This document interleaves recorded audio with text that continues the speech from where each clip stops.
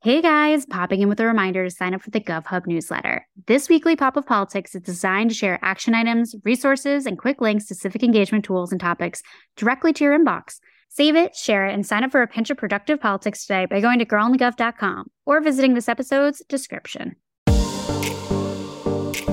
Welcome to Girl on the Gov, the podcast, where our goal is to make politics more accessible and less intimidating. The show features an interview with an expert in the political field, walking us through the many cues we have about politics, civics, government, and more. By providing civic education in the places we are, on our phones, and in the language we speak. And yes, we know we say like a lot. It's kind of the point, because politics needed a rebrand. Happy Wednesday. Welcome back to Girl on the Gov, the podcast. Happy birthday to President Joe Biden. And I just have to immediately talk about his hilarious birthday post because iconic. If you didn't see it, go look at it. It's just so funny too, because the media all day was obviously just tearing him apart for being old, which they always do. But his birthday was probably something his comms team was like, all right, how are we going to play this? Another year older, 81. And the birthday post was the perfect clapback, honestly. It's the comparison too with the things Trump is saying all the time. And then they're like, Biden, you're so old. This no, it's really actually old. insane when you think about it. This guy's who's only 3 years younger is... Not only that, but Trump, see, this is part of the Trump mystique, if you will, is he makes just as many gaffes, errors, etc. as Biden does. But I was at the market the other day and I never buy them. But obviously, when you're in line and you see all the little tabloid things, especially the really wild ones, like the National Enquirer, ones that it's these things could not be more bananas. And their cover was Trump has dementia, and I don't even remember what the little thing said, but it was wild to me because usually it's kind of playing the other side, and it threw me for a loop. But yeah, the cake was amazing. It was also literally could not have been more on fire. So I just hope that someone was nearby with a fire extinguisher because my God. It was so good. The caption was one thing, but then the fact that the cake was quite literally just a big flame it was so good. Also, I will say, if you've ever seen pictures of Trump without, or when his tan has dissolved a little bit, or he hasn't, got a fresh bronze on, he looks old as fuck. And as we know, as girlies who tan, it helps you lose a couple years and a couple pounds. And it does that for Trump. And maybe Biden needs to start snooking his face a little bit, even though I know he does. He does have a little tan as well.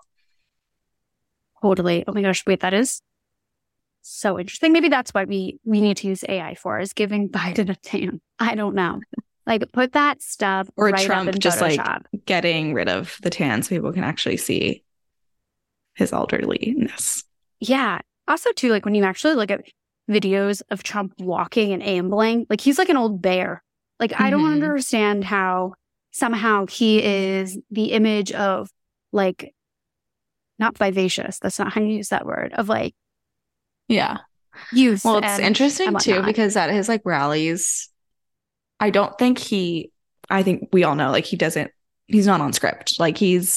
He kind of free balls it. And I think in the past, especially maybe his first campaign cycle that he was in back, before 2016, he had, a little more youthfulness to him that he could just kind of riff.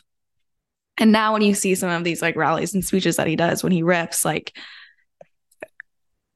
there's not much that clicks or makes any type of sense.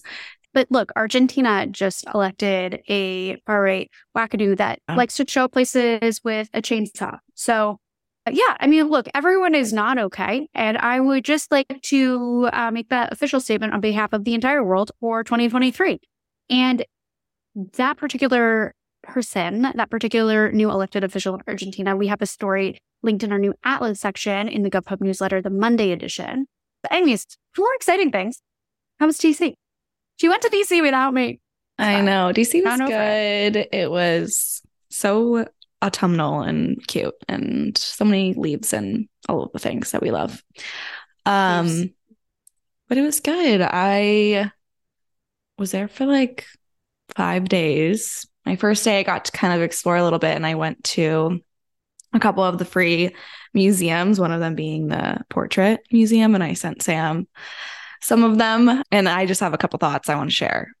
First is Bill Clinton's portrait. I can't. They did him so dirty. Like, what is this? What is this? You know? It made me literally dizzy when you sent me that picture. I was like, if someone has epilepsy, they should not look at that portrait. Dead serious. Like, if you zoom into like all the little squares, it's just a jumble of weirdness. I do feel like there was a phase in which that style of painting was really popular. Like, I don't feel think like I've I ever remember seen this being style of like, painting. The Obama, God, this is such a great portrait. And like, to see, I like, obviously I've seen it before. I've seen pictures, and to see it in real life was cool. And it's just stunning. And then Opal Lee was in the museum, who is a guest, former guest of the show and Angel on Earth. And I loved hers as well. I think it's very, very beautiful. And then agreed. Donald Trump came around. And I was curious because I don't remember having like seen a portrait for him. And so I was like, what's Trump's going to be? And it's literally just a picture of him. It's just a picture and like a black background with his red tie and his like classic Donald Trump smirk. But it was his bio that really made me laugh, because the museum just absolutely roasted his ass in his bio, whereas like every other president, they gave like a little, like, if they were a controversial president, then like they had maybe like a little blurb or sentence about like Nixon, blah, blah, blah. Right. Trump's is like just a roast, I think. Everyone else is like highly regarded. I'll just read it. Donald J. Trump was elected president of the United States after tapping into populist American sentiment. Having led a career in business and television, he created an identity that was an anti-traditional government and put forth a, quote, America First agenda. During his tenure, Trump appointed a record number of federal judges, including three Supreme Court justices. He brokered the Abraham Accords, significantly restricted immigration, and reduced government regulations. Throughout his first term, he was impeached 2 times, the first on charges of abusing power and obstruction of Congress, and the second for incitement of an insurrection. He was acquitted by the Senate in both trials. On June 18th, 2019, Trump officially announced his decision to seek a second term. The COVID-19 pandemic, which resulted in devastating loss of human lives and an economic crisis, became a key issue during his re-election campaign. More Americans voted in the 2020 presidential election than ever before, and the majority elected Joseph R. Biden Jr. However, Trump did not concede, and a mob of his supporters who refused to accept the results attacked the U.S. Capitol complex on January 6, 2021, when Congress was working to certify Biden's win. It's just so good. I feel like it's not even a roast. It's just reality. You know what I mean? Totally. Like, but it's like, it's interesting because in a portrait museum, you think maybe they just like paint kind of the like, like not polarizing parts of the president. And it just also made me think, I'm like, if you are a Trumper who is like coming to DC and like doing the museum stuff, and you come in and you see your boy up on the wall and you go and read his little thing. Because like a lot of them also like don't even believe January 6th even happened, you know? Mm-hmm. So it's just so... I like loved it. I ate it up. No, it's literally so good. It's just crazy. Also, speaking of crazy, I know I've like texted this about 5 million times, but I just can't get over it because I have a heart attack every single time. He's literally one of my ex-boyfriends from way back in the day, like forever. Will not name this person because they can't stand me. So don't need any more of that. But, and this might be the one ex-boyfriend that actually has valid reasons to not like me. I claim guilt. However, again, the only person. Yeah, the one person. The one mistake I ever made. The one. It did haunt me. So anyways, I paid my time. Due time. He literally looks like Donald Trump Jr. And every time I see a video of Donald Trump Jr., I jump. I'm like, what is blah, blah, blah doing there? And then I saw the pictures side by side. I didn't see it, but I also understand that the way people like move and how they look in motion and just like how you experience someone in real life can make you be like, they're doppelgangers. And it's just like, totally. I get that. you're so right. It's like the mannerisms and like, Mhm. okay, this ex-boyfriend used to kiss with teeth. Okay. Like, oh yeah. Okay. Like, obviously there's a reason, there's many a reason this relationship hit the dumpster fire quite quickly. Mhm. But like literally like teeth. Okay. And does it not look like Donald Trump Jr. kisses with teeth? Because I get that impression. It's kind of like Definitely. a snouty, you know what I mean? For sure. So And with his eyes open, 1,000%. wide open. 1,000%. When I went to DC, I did a experiment for Okay. this podcast. Naturally. Right. I did it just for the people. And I changed my location. I made one of my prompts. You should leave a comment if you're Secret Service. Just to see, we've talked about this You're a going to lot. end up on like a freaking FBI watch list. We've talked about this, like every time I go to DC, I just fawn over the Secret Service men. And I always just like wonder, I'm like, where do they go in their free time? Like, who are they? Are they on apps, etc.? And so I just put a little short experiment feeler out there to just see. And yeah, there was one guy who said that he was, and his job was like just federal government. So I was like, okay, maybe, but I also just felt like he was lying. But I also like only had it for a couple of days. So I'm like, it would have been interesting to just see over time, like what I could get. And then it was funny when I changed my location back to SF, this guy matches me. And then he was like, wow, Secret Service, you really tried it for APEC, didn't you? Because APEC was in SF last week and Biden was there. And, there's tons of security and Secret Service everywhere. And I was like, oh my God, that's hilarious because I came back and I forgot to change my prompt. Wait, that's actually iconic. You're just thinking ahead. Subconsciously, you knew what to do. Two birds, one stone, two cities, one stone. Well, we do have an episode for everyone today. And we are talking all about how the hell you work on a campaign and how to potentially get some training for it. It's a really good episode and honestly very pertinent as we go into a big election year. If you're curious about dipping your toes in the campaign waters as far as getting a job on a campaign, this is the perfect episode for you. No, totally. Also, if you've worked on campaigns, this is a great episode because there's always much more to learn. I worked on campaigns and I've joined Arena and their Arena Academy to like learn more skills and dabble in new fields within the campaign space. So it's for anyone who has or has thought about working in the campaign space. And there's a lot of them that are needing help next year. So think about it. Totally. Which, speaking of, actually, before I even introduce, if you do work on a campaign and you're looking for a little refresh on social media, we do have social media audits that we offer and bespoke consulting services. #viral the newsletter goes out on Tuesdays. So keep that in mind as another tool. Regardless, this episode is with Arena's managing partner, Lauren Baer. I did, in her intro, I did say she's managing director. And I think I just have too many friends in finance because I just automatically said managing director, not managing partner. So apologies, a brain slip up. But regardless, without further ado, here is Lauren. This is the story of the one. As a maintenance engineer, he hears things differently. To the untrained ear, everything on his shop floor might sound fine, but he can hear gears grinding or a belt slipping.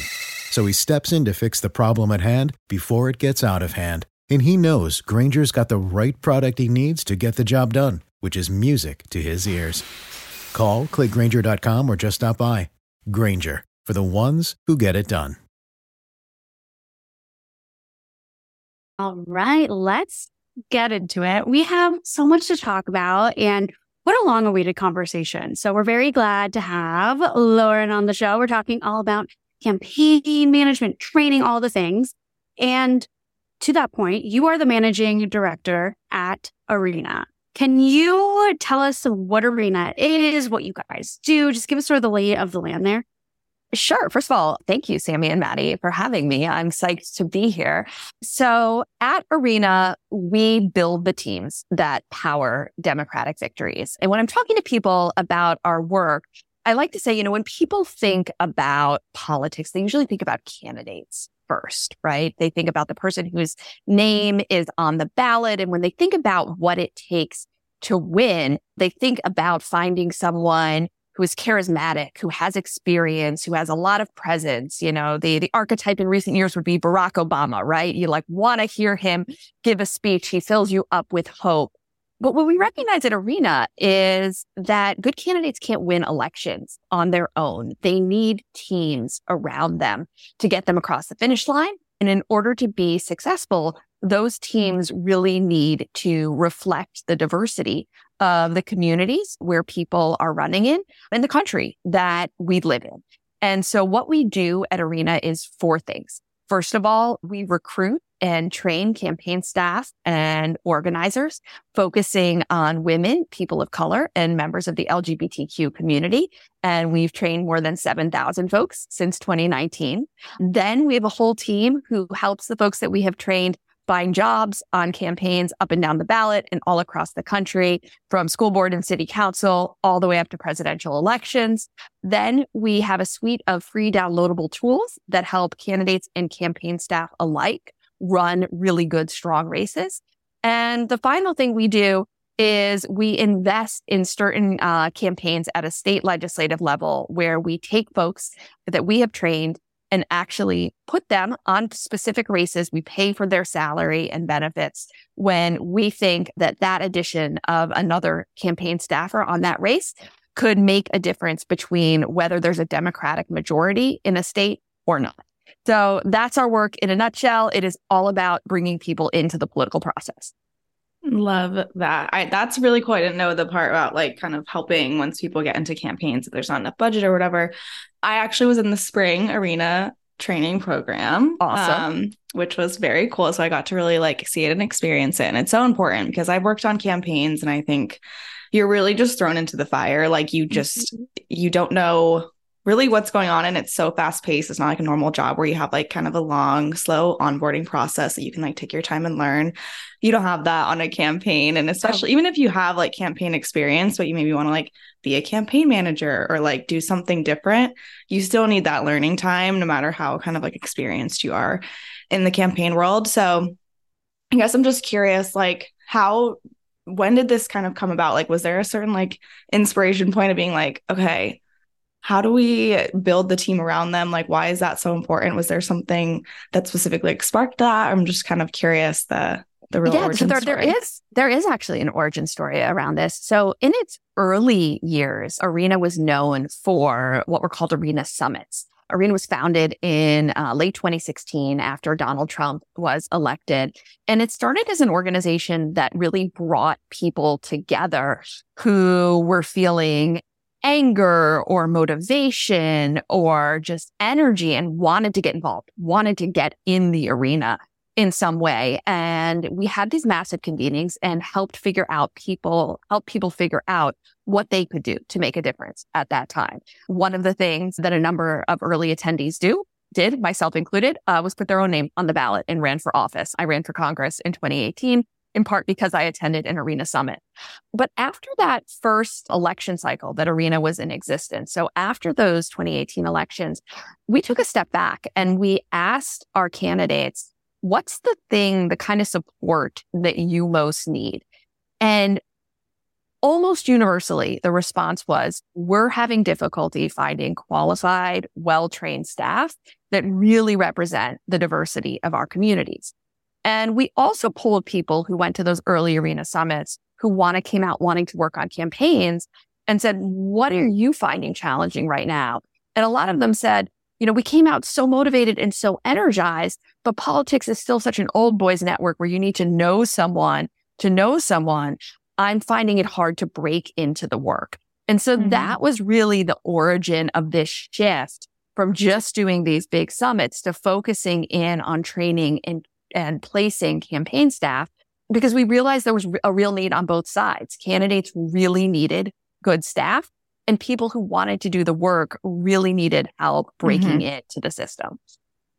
Yeah, definitely. I'm so curious too, before you guys, how did campaigns find staff? What was the classic process for, finding campaign manager, finance director, all of that? It really was so much network driven. which meant that it was very much driven by a network of people who looked like folks who had always been involved in politics. And, if you look over sort of the history of our country, most people who have run for and won elected office have been straight, cisgendered white men. So those were most of the individuals who held leadership positions in politics. And they were mostly recruiting in people who looked like them or thought like them in a certain way. And of course, there were other organizations that, Emily's List being one of them, that tried to bring some more diverse folks into the process. But there was no one really looking at scale, at how do we ensure that we're staffing up these campaigns in a way that is representative of our country. And we thought that campaigns should be employing like best practices in hiring that the corporate and for-profit world had already started adopting long ago. So really simple things like you don't run an interview process just with 5 folks your buddies can refer you to. You make sure that you're recruiting a diverse range of candidates. And you make sure that when you hire people, you're treating them well, which means paying them decent wages, providing them with healthcare, because there were all sorts of barriers to entry that kept folks who weren't already privileged and well off from being involved in politics. So, we're not all the way to where we need to be right now, but we've made a lot of progress in a very short amount of time. Totally. Because that's one of the things I was going to say. Like, we've had campaign managers on the show and talked to them about their experience. And like one of the elements of the job is it's so transient. Like you're on a campaign for a handful of months and then you're sort of out of work. It's kind of honestly like working in Hollywood in a weird way, and being between movies and TV shows. And I always compare politics with Hollywood. There you go. We get a lot of folks on the theater to politics pipeline. Yeah. Totally. I think there's that one. And then the other one I've noticed is also the pageant pipeline, where a lot of people that have done like Miss America or any of like sort of the smaller pageants. I'm not a pageant person, so I don't know the ins and outs. But I swear to God, they're like all over the place. And I'm like, wow, this is so cool. But interesting how, sort of the recruiting ends up happening, right? Yeah. Right. But that element of not having the stability and being able to move and also have health insurance and all these different things. Like perhaps this is a leading question, but how does that impact, or have you seen that impact, the recruitment? How does that, of course, sort of keep down the diversity? Yeah. So, it hugely impacts who can see themselves in the work and then who is able to stay in the work cycle over cycle. So we address it at both points. The first thing that we do is when we are recruiting, we're intentionally recruiting a very, very diverse audience for our trainings and making clear that there are ways, even if you look different than most people who've worked in politics before, have a slightly different background, aren't independently wealthy, that there are ways now for you to find job and work that will be more sustaining. But also what we do is we really support people during those, in between cycles when they're rolling off one campaign and looking for their next job. So some of what we do is we provide higher level trainings during that period of time so individuals can level up their skills, get that next higher level role that they might be looking for. We help them refine their resumes and do interview prep. We connect them to employers who are hiring early on so they don't have to have these long breaks in unemployment. And at the same time, we're really working on making system-wide changes that are going to make it a better field to work in overall. And these can be things like encouraging campaigns to pay their employees through the end of November or the end of December instead of stopping pay on election day. So people have a little bit of an economic cushion to find their next gig, making sure that people have health insurance. These are, again, like baseline things in other sectors. But in politics for so long, people have just taken for granted that people are willing to do the work under really hard conditions for very little. Totally. I'm also super curious, like, if you can paint the picture of why diversity is so important within a campaign and just like how it can like move a candidate to, push certain things, or how it can reach new audiences or voting blocks. I'm just like curious if you can paint that picture of why that diversity is so crucial. and Yes, we'll campaigns? do it. I'll do it from a couple of different perspectives. And the first perspective I'll do it from is the perspective of a candidate. And I know this intimately because I was a candidate myself. When you're a candidate, you can't be everywhere all of the time. You have to have a staff out there for you, and they are your emissaries in the community. They are representing your voice, your values. And that means you need to be able to find folks that you trust to really represent you out in the community to voters. So as we are recruiting more and more diverse candidates, more women, more people of color, more queer people, it's important that we're also providing them with staff who similarly reflect that diversity. So there are folks there that they trust can speak authentically in the same voice that they would as a candidate if they were there themselves. I think the second reason, why diversity is so important is because our voters are incredibly diverse. Our community is incredibly diverse. We're a democratic political organization. And if you look at the core base of folks who elect Democrats, they are not monolithic. They are people of color, they are women, they are queer people. And so if we want our voters to be persuaded and to turn out, we need to be sending out people whose voices are going to resonate in the communities of voters that we're trying to get to the polls. So, it just makes good sense from an electoral perspective, but it also makes sense from a governing and a policy perspective in the sense that campaign staff do have a huge role to play in driving the policy and platform of a candidate.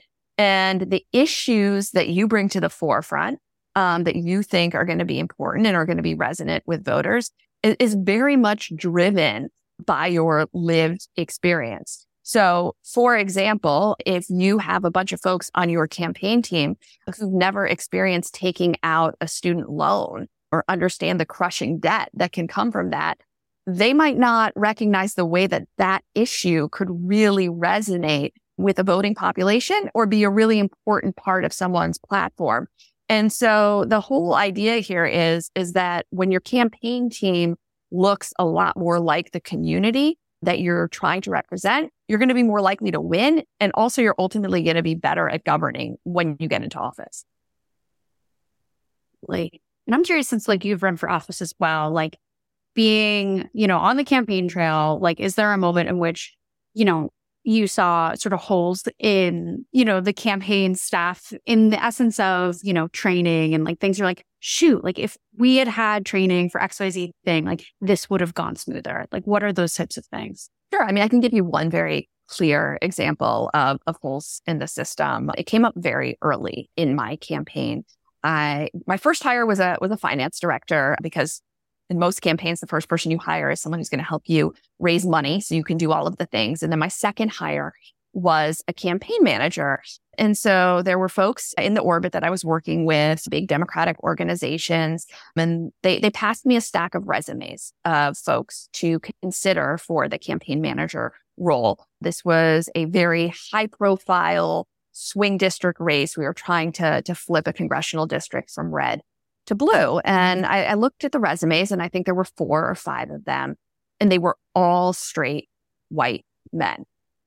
And I said, is this the most diverse group of candidates that you can offer me? Is this the full group of folks that I have to consider? And they said, well, this is the best that we have. And I said, well, the best then isn't good enough for the process that I want to run. And the response was, are you saying you only want to hire a woman? And I said, no, I'm not saying I only want to hire a woman. I haven't predetermined that. But what I am saying is in the year 2018, I don't think you can colorably run an interview process in the Democratic Party and in a state and in a district as diverse as ours without having a diverse candidate pool. And so I had to ultimately go out on my own through the help of connections that I had to source different applicants. Ended up finding and hiring, a fabulous female campaign manager who's gone on to do, great things in her own career. But to me, that was a way in which I recognize very early on the way that candidates, even those with the best intentions, are really hamstrung in terms of what their options are.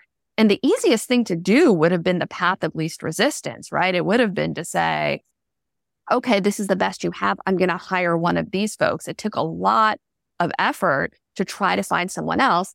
And so Arena's solving for that now. Now, if you are, running for office, you don't have to rely on some consultants or, individuals in established political organizations to pass you resumes.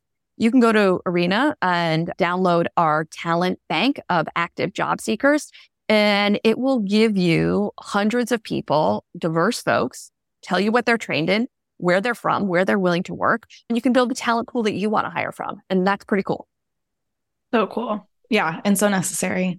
And as, we enter a very large campaign season, yep. It is upon us. And, a lot of campaigns are up and running. Some are starting to get going. Yep. I'm curious, kind of what the real staff load looks like. It's, I know, a spectrum because there's really large campaigns, there's smaller local campaigns up and down the ballot. I'm especially honestly curious about smaller campaigns. And like you said, kind of the first thing is that finance director to try and continue to build out, raise money, et cetera. But I'm curious kind of what are the really essential roles that campaigns look to fill first? And especially kind of if there is a low budget and a smaller campaign, what does that small staff look like? Yeah. So I think what I'll do in answering this question is first give you a kind of look at what staff might look like on a congressional campaign, which is sort of maybe a medium to large size race, and the kind of race where you might see a bunch of different roles. And then we can look at what it would look like in a smaller campaign, which is very different. So let's say you're running for Congress in a pretty competitive race and you have a budget of several $1 million. So the first thing you're going to do is probably hire a finance director. You're going to hire someone to help you raise money. Now, we all hate the role of money in politics, but also it's a fact that you need money to do absolutely everything on a campaign. I like to say running for office is like running a small but rapidly growing startup, and everything from renting an office space to getting contracts for all of the software you need to do your fundraising and your compliance to eventually hiring the people who are going to do voter contact. The money needs to be there unless you're wealthy enough to provide all the money on your own. First person you might hire is a finance director to help you start raising money, get you off the ground. After that, your next hire is usually going to be your campaign manager. Your campaign manager is the individual who is responsible for the overall strategy and direction of the race. They're responsible for figuring out what your path to victory is, how you're going to get to 50% plus one on election day. Then, as you get closer to election, you're going to grow out your team in terms of your field presence. You might hire a field director, maybe a handful of organizers under them. And their responsibility is largely going to be recruiting and managing all of the volunteers and organizers who are going to be the voice of the campaign throughout whatever district you are running in. Those are sort of the key roles on a congressional campaign. Maybe if it's a really big race, you'll see individuals in roles like a communications director or a digital director or a data director. But for the most part, there's always an impetus to keep your core paid staff pretty tight and rely as much as you can on those in the community who can help you on a volunteer basis in order to most effectively use your resources. But when you talk about smaller races, Maddie, state legislative races, city council races, county commissioner races, for the most part here, you're talking about budgets not in the millions of dollars and sometimes not even in the hundreds of thousands of dollars, but in the thousands of dollars. And so there, maybe on most of these races, you'll have one paid staffer who is kind of a jack of all trades. That person has to be the campaign manager and the finance director and the field director. all wrapped up in one. And if the race is small enough, the candidate is taking on a lot of these responsibilities, him or herself. And so, I think we all sort of, to the extent we thought of campaigns, a lot of people, I think of a presidential campaign with hundreds of staffers and people on payroll. But for the most part, these are pretty scrappy operations, which are stood up very quickly and then last, for the most part, no more than 2 years, because then election day comes. Yeah, totally. That is so interesting to sort of, see the lay of the land, who can, sort of have these bigger staff. But I think especially at the smaller local level, it's so interesting to sort of see, who's behind the campaign, how it's all operating, how many hats are these people, wearing? And it makes me think like, okay, how do you train someone to be, the jack of all trades, right? Like how, like sometimes it's learning by experience and other times, you're lucky to get training. And so I'm curious about Arena Academy and the training that you guys provide and how that sort of works. Are there different tracks? Is there a jack of all trades track? Like what does that look like? So thanks for asking. At our Arena Academy, we have 7 different tracks. So campaign management, finance, data, digital, communications, organizing, and organizing director. And these are, we think, the core roles and functions on a campaign. People come to us at very different points in their career. Some people come already having worked a few cycles in the field, but they've never had any formal training and they really want to level up their skills. Some people come to us totally new to the work and they're being introduced to what electoral politics is for the first time. Some people come to us having had full careers in a completely different field, but wanting to figure out how to apply those skills to the campaign context. So maybe they've worked in the tech space and they want to become a data director on a bigger campaign. And what we see our job is doing is really providing people, with the fundamental skills, both hard skills and softer skills like management and how to think about DEI on a campaign. But those skills that people are going to need to be successful. But we know that it's not like a one and done situation. Learning is a much longer process than that. And so we also offer a number of higher level training courses for individuals who want to level up their skills even more. So for example, next month, we're training just shy of 200 folks who work in the digital space and want to deploy advanced digital tactics in 2024. So there's a whole slate of offerings, but we also recognize that so much of what you're going to learn in this world is being in the work, doing the work. And so that's why it's really important to us that we don't just train people. We then help them find the jobs where they're going to get that practical experience to complement what they've learned in the classroom with us. Yeah, it's awesome. Well, can you also break down what Arena Academy is like? Like you sign up, you're in it. I was in the comms track. Shout out to the comms track. What does it entail? How does it work? Can you kind of explain the process of once you're in there? Yeah. What it's like. So it's a super fun experience. And I'm actually going to start even before you're in it. I'm going to talk about applying to Arena Academy first. So you think you might want to break into politics. We're going to ask you to tell us a little bit about yourself and explain why you want to do this work and tell us which track you want to be on.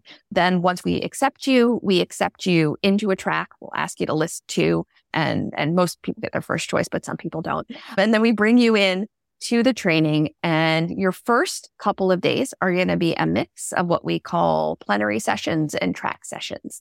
Plenary sessions are big groups with everyone in the cohort. So it's usually about 200 to 250 people we're training at a time. And that's where you might be learning about things like how to create equitable and inclusive campaigns, how to effectively manage up and down. And then a lot of your time is going to be spent in smaller track sessions. So that's just with your cohort of people who's studying the same track as you, organizing data, digital, et cetera. It's a group of about 30 folks. And there you're really going to dig into the nitty gritty of that specific area of work. And all of our training is really hands-on. and interactive. We do training both online and in person, but even in the online space, you can expect to be talking with your fellow participants, working collaboratively on problems and issues in the context of the training, doing a lot of breakout session work. And then what I think is the most fun part of Arena Academy is the last day and a half, which is called the Arena Cup simulation. And that's where we do a model campaign simulation. We break folks up into teams where there's one person from every track.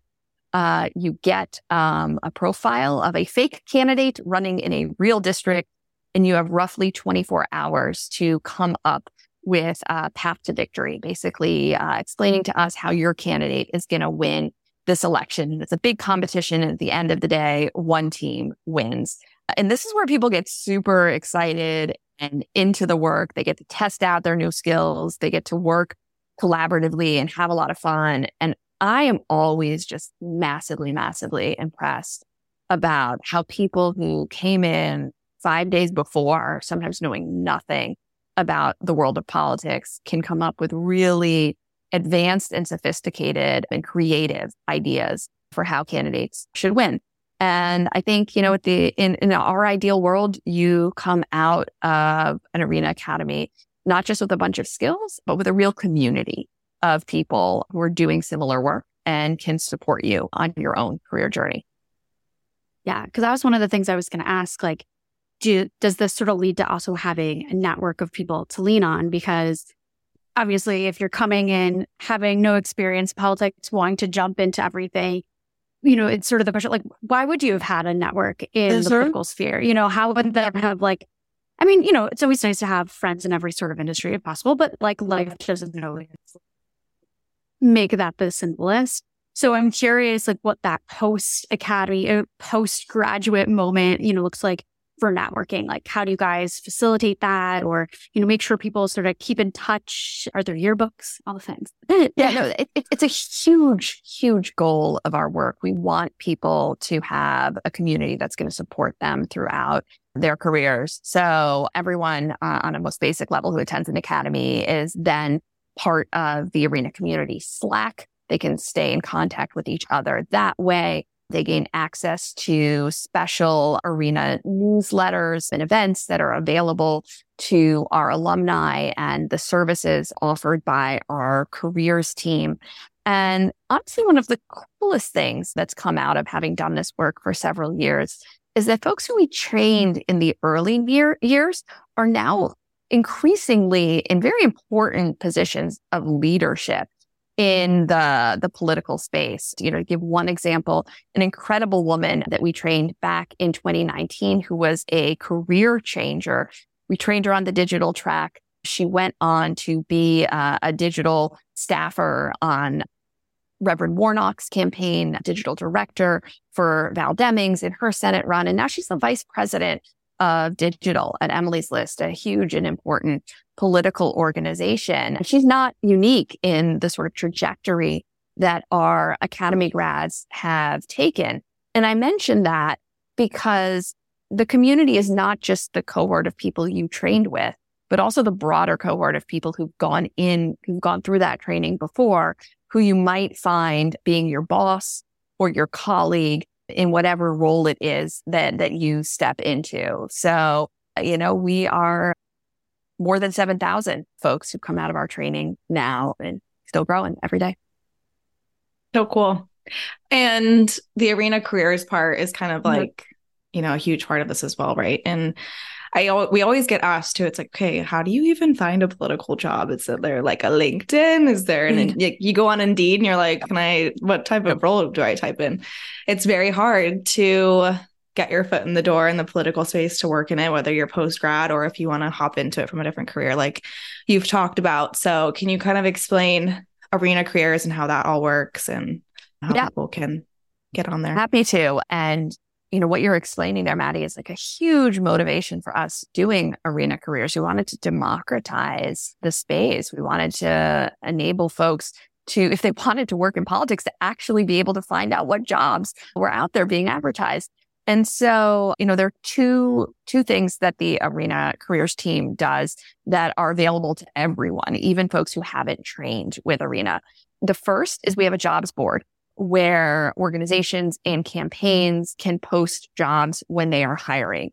And so if you were looking for work, you can go to that Arena Careers jobs board and you can see who is looking to hire. You can reach out directly to them. And it just makes accessible a whole range of jobs that previously you would have had to directly know the hiring manager in order to even know that there was a process going on. The second thing that we have that's open to everyone, whether or not you've trained with us, is our talent bank, our active job seeker talent bank. So if you were looking for a job in politics, you can go upload your resume to that talent bank, fill out a simple form about your background, experience, skills, where you're willing to work. And that puts you in a database of folks that when employers come to us saying, who's out there to hire, they've got your information on hand. Those employers can reach out to you directly. And then there are also the career services that we offer that are just for folks that have trained with us. And this is more bespoke offerings, like we do resume reviews, we do interview prep, we do coaching and mentoring to really make sure that people land in the right jobs for them. Love it. Totally. I especially love the resumes element. I was talking to Deborah about that, like being able to transition people's resumes from another career path to like what it would actually look like in a political sense. And there's so many transferable skills. And I think people get lost in the sauce of being so much in one career path for so long and don't know how to sort of change, put the little spin factor on the same skill and give it the political, sort of makeover and whatnot. So love that you guys do that. I do have one question before we ask like where everyone can access all these things, because we've gotten it from our Gov Clubbers and it's about the job bank. Are there also jobs on there from organizations that are within the political space that might not be campaign focused, but like, for example, like an Emily's List or a States Project, things of that nature? Yes. Sammy, thank you for asking that question. There are jobs from tons of what we call movement organizations. And those might be orgs who are working at a national level or a state level. Maybe they're working on specific issues like reproductive rights or gun violence prevention. Maybe they're working on specific ballot initiatives like the constitutional amendment that passed in Ohio just a few days ago. So there are a ton of different opportunities there. And a lot of these movement organization jobs, unlike jobs on campaigns, aren't quite as cyclical. You wouldn't expect to necessarily lose your job after Election Day. And so a lot of folks who are looking for, more stability in the work than going from campaign to campaign really find an appeal in working for organizations like that. And there are just, dozens of jobs on the jobs board at any given time from those orgs. Yeah. That is awesome. Yeah. Thank you so much for running us through all of this. I mean, we always say like, if you don't know where to like learn about politics, you don't know where to start, you can come to Girl on the Gov. But if you don't know how to work in politics, you don't know where to start, I feel like you can go to Arena. And I think that's very in line with what we push out here at Girl on the Gov. So thank you for coming on. Hopefully people who are a little bit interested, but again, like with maybe too intimidated to even think about working in politics, will hear this and like feel inspired and, informed to go do so. So thank you for running us through everything. Can you also give kind of all of the things of websites, socials, whatever can help people kind of get in touch with you guys? Yes, of course. So you can follow us on social at Arena Summit is our handle everywhere. Online, you can find us at arena.run. That's where you're going to find information about all of our upcoming trainings and programs. You can sign up to get notified when our next application is open. And what I would really encourage everyone is that you have a place in politics. It isn't just that old boys club anymore. It's really a space where all of us have a role to play and can make incredible change. And we would love to invite you into the Arena community. So please check us out. Amazing. Well, thank you so much for joining us. And we can't wait to hear like who comes from Girl on the Gov and pops on over to you guys. So of course, keep us updated. But thanks again. Definitely. Thanks so much for having me.